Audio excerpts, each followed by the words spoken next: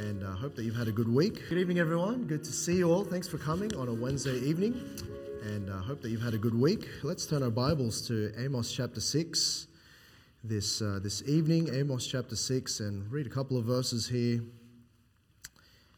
And this afternoon I had to go into Telstra, and it was either that or calling Telstra. So, I just thought I'll go in. So I went in and it took a little while, as it usually does. It's pretty straightforward in my mind. But sat in there for an hour and a half at the Telstra store there in Strathpine. But while we were doing that, the fellow that was helping me was actually quite helpful. He really wasn't much he can do. It was a system and all of that. But I got to chat with him a little bit, and Lord willing, he'll come along and come to church at some point. But pray for him. His name's Doug, and just a young man. He's just moved back into the area, and I actually knew about our church. He asked what I do. I said, I'm the pastor at Good Shepherd Baptist Church, and he said, oh, that's the one at Albany Creek. And I said, yeah, that's the one. And so, Lord willing, I'll just maybe just have another issue with another device or something with Telstra, but that generally happens anyway, so I'm sure I'll bump into him at another time. But Amos chapter 6, this evening we'll read the first 6 verses here. Woe to them that are at ease in Zion, and trust in the mountain of Samaria, which are named chief of the nations, to whom the house of Israel came. Pass ye unto Calneh, and say, from thence go ye to Hamath the great. Then go down to Gath of the Philistines. Be they better than these kingdoms, or their border greater than your border?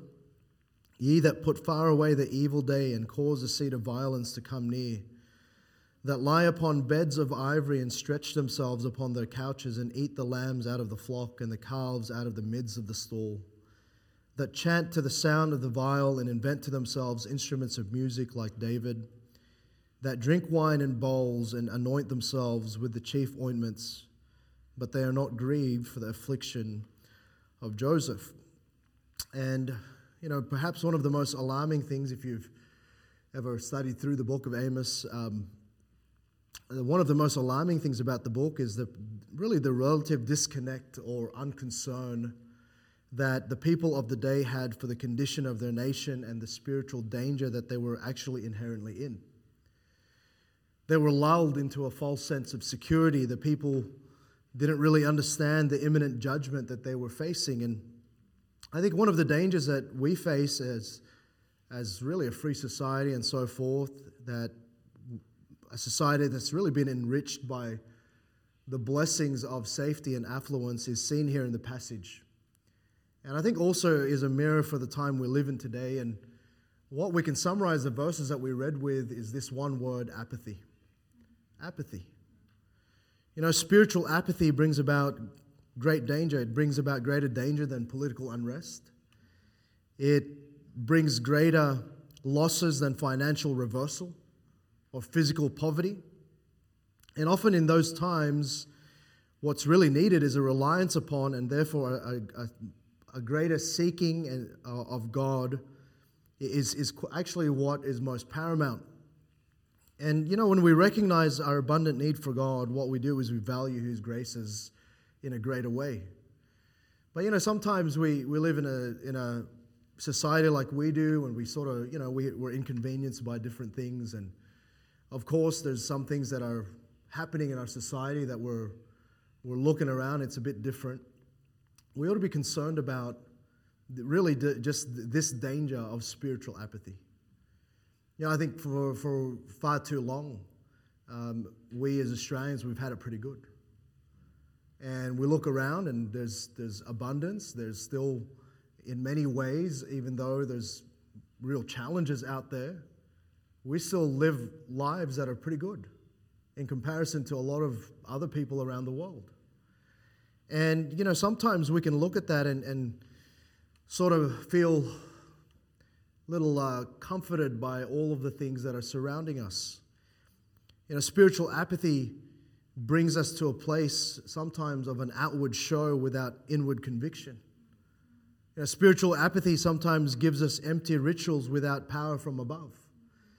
Lips that sing without hearts that praise. And the result of this is inaction, indifference, and callousness to the reality of our need, but the needs of those around us. Someone once told me that apathy destroys, and no doubt the world that we live in is perfect to keep us apathetic to the things of God and to the spiritual condition of the world around us. And in a little while, in a couple of weeks, we're going to be having Advance Australia Sunday. And my hope that day is for us to just be awakened to the need of our nation and awakened to the fact that whilst we're living in 2022, it's still a time where we're supposed to be watchful and vigilant about the spiritual condition and the spiritual responsibilities that we have as God's people. And here's what we see in the nation here in this time, and perhaps a mirror of our time, that characterized these people who had their ease in Zion. And what we find firstly is their dependence was misplaced. They looked at the place that they're in. They saw that they had abundance. In verse 4, they said that lie upon beds of ivory and stretch themselves upon their couches and eat the lambs out of the flock and calves out of the midst of the stall. They had their ease. They were just lying there. They were in leisure, and then they had all of their food available to them. In verse 5, that chant to the sound of the viol and invent to themselves instruments of music like David. And what we're finding here is it's a time where really was relative peace. They were taking their ease. They were enjoying music. They were just taking their ease. They had the food. They could lie down and just feel at ease in Zion. But what it was, their dependence was misplaced. They thought that they were fine. They thought actually that they weren't in any kind of danger, that there's no imminent judgment, there was nothing could touch them. Their dependence and therefore their comfort levels were based on their circumstances of just great ease. And they had depended on the riches of their day without acknowledging perhaps the God of whom they received blessing. And that is the danger, isn't it, when we have abundance?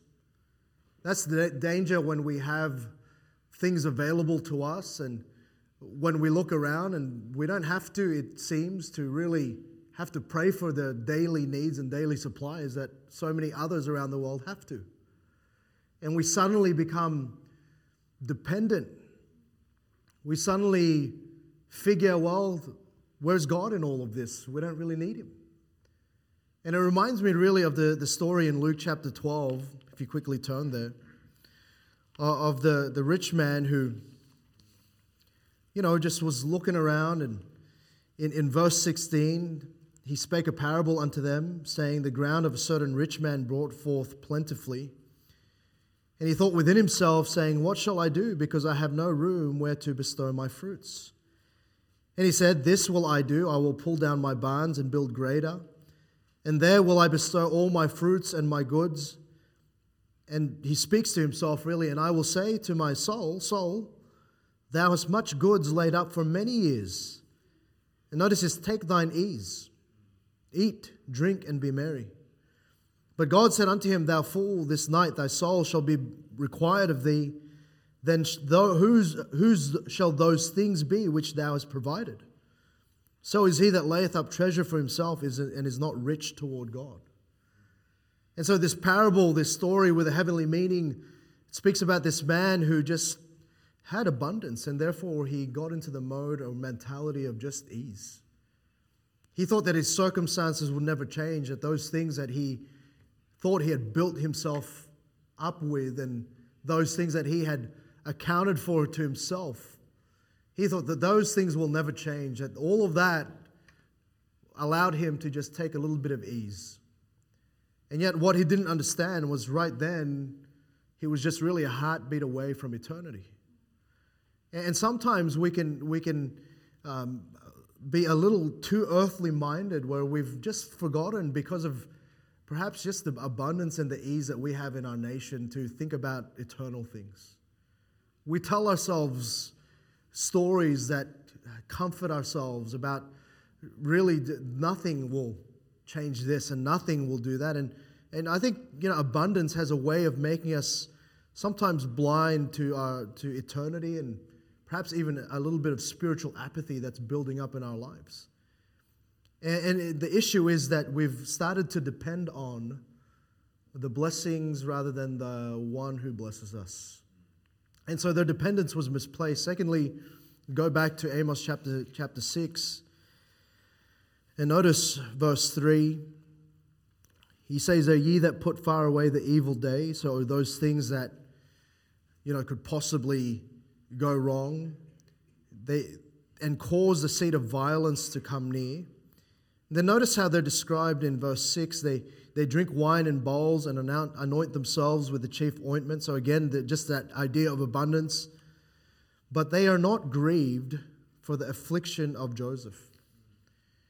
Actually, what was happening, the reality of it, although there was abundance, there was some affliction that was happening in the nation. There was actually some issues that was there. And what this was, their conscience was misled.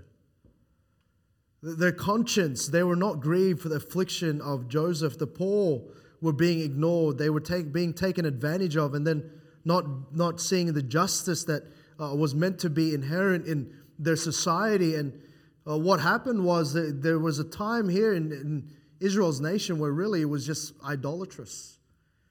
And there was nothing that there was no one that was standing up to sort of go, well, I'm bothered by that. I think there's a lot of things that we're bothered by in life. We often joke around first world problems, right? And we do. We have first world problems. And like today, I had to sit in Telstra for an hour and a half, right? And sometimes we complain about simple things. And we're bothered. But, sometimes our conscience, when it comes to things that really matter, sometimes we don't say anything. We're not bothered by it anymore. We look at a society that's quickly declining into an acceptance of immorality. We see a society that just stands by while, freedoms that we've always sort of just had are just slowly being eroded and taken away. And we won't write, we won't pray, we won't debate. And there's greater things in our society that we ought to be grieved by more than our own comforts that are being taken away at times. We should be bothered by that. Today there was a debate about religious freedom in Parliament. And I remember 2 years ago sitting in my local member's office, and they had asked for some of the local clergy, so to speak, to come and just talk about what our concerns were. And, I've kept in touch with some of those guys, others who were there, even though we've moved here, but we were just concerned about that. Sometimes we're not even informed about that. Sometimes we look and we're sort of not bothered. And that was what was happening. That's what was happening right here. There were issues in society that were happening that were just grievous to the Lord, but they weren't grieved for the affliction of Joseph. They weren't grieved. It's just, oh, well, can't do much about it. And too many times when we could pray or we could go about it and perhaps even communicate the need, we don't. And maybe perhaps our conscience has been seared. Spiritual apathy is really characterized by a moral compass that's just spinning out of control. Whereas we should be guided by the true north of the Word of God, we're just maybe persuaded by societal expectation instead. We do have a society that is just the outrage culture today. But I'm telling you, the world is outraged by the wrong things. And we shouldn't buy into that as believers. We should be outraged by the things that outrage God. And so the more the Israelites followed their false idols, the more they were at ease in Zion, the more their conscience became defiled.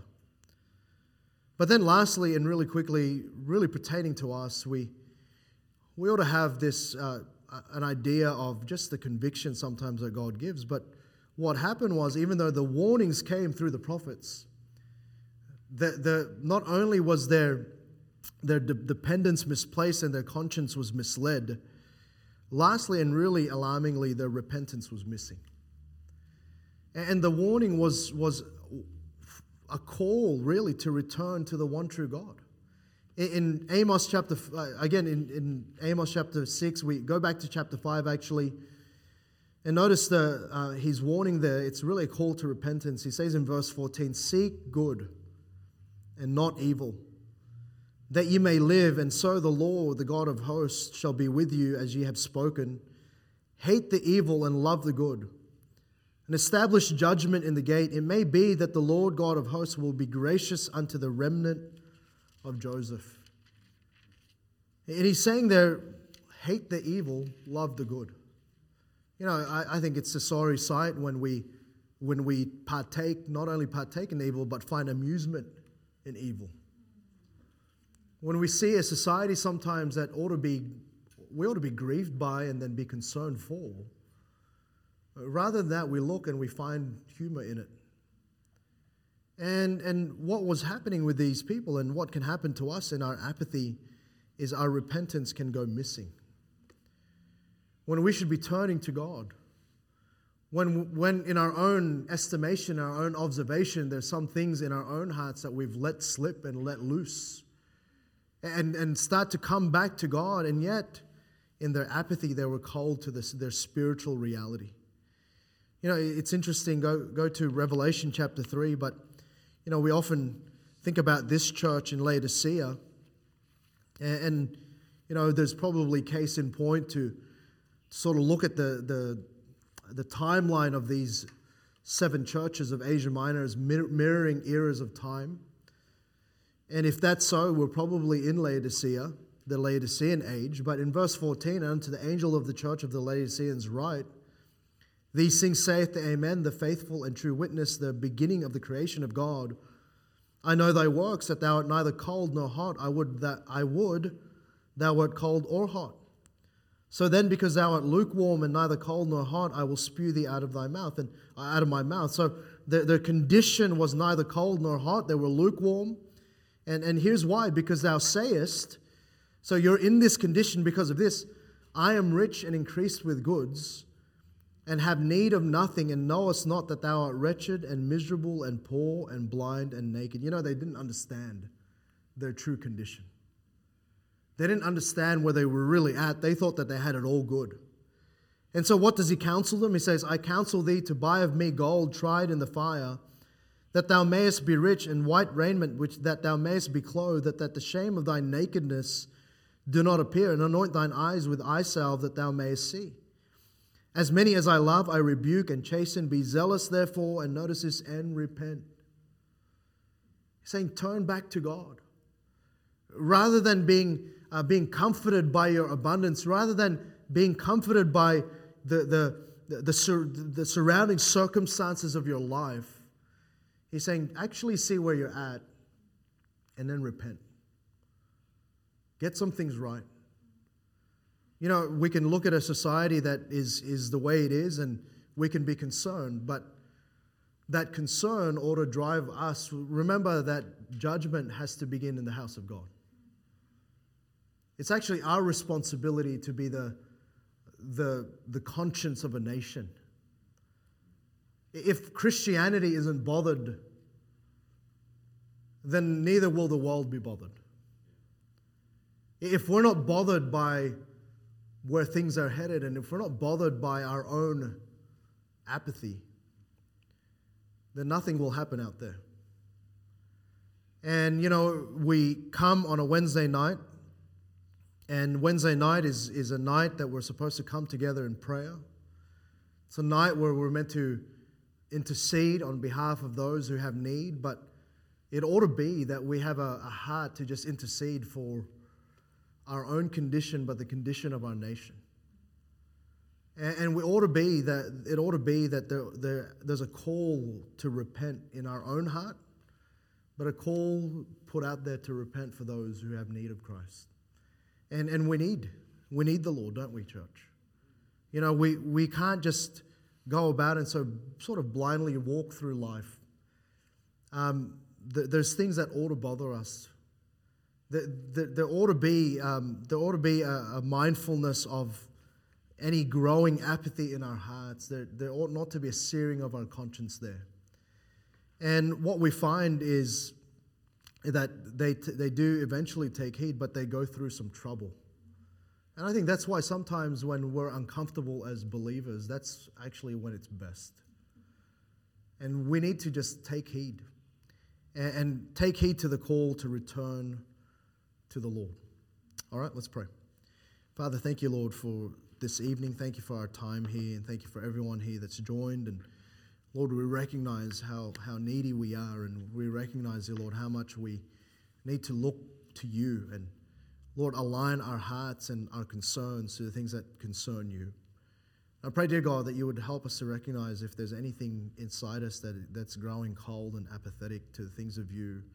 Pray that you'd help us to just repent, get those things right, and then recognize, dear Lord, as we go through this day, that we still have a great responsibility before you. And Lord, to be a light, to be salt, but really, Lord, to be the conscience of the nation, and help us, dear God, to just fulfill that in our day so that we might please and honor you in Jesus' most precious, holy, wonderful name. Amen. All right, Brother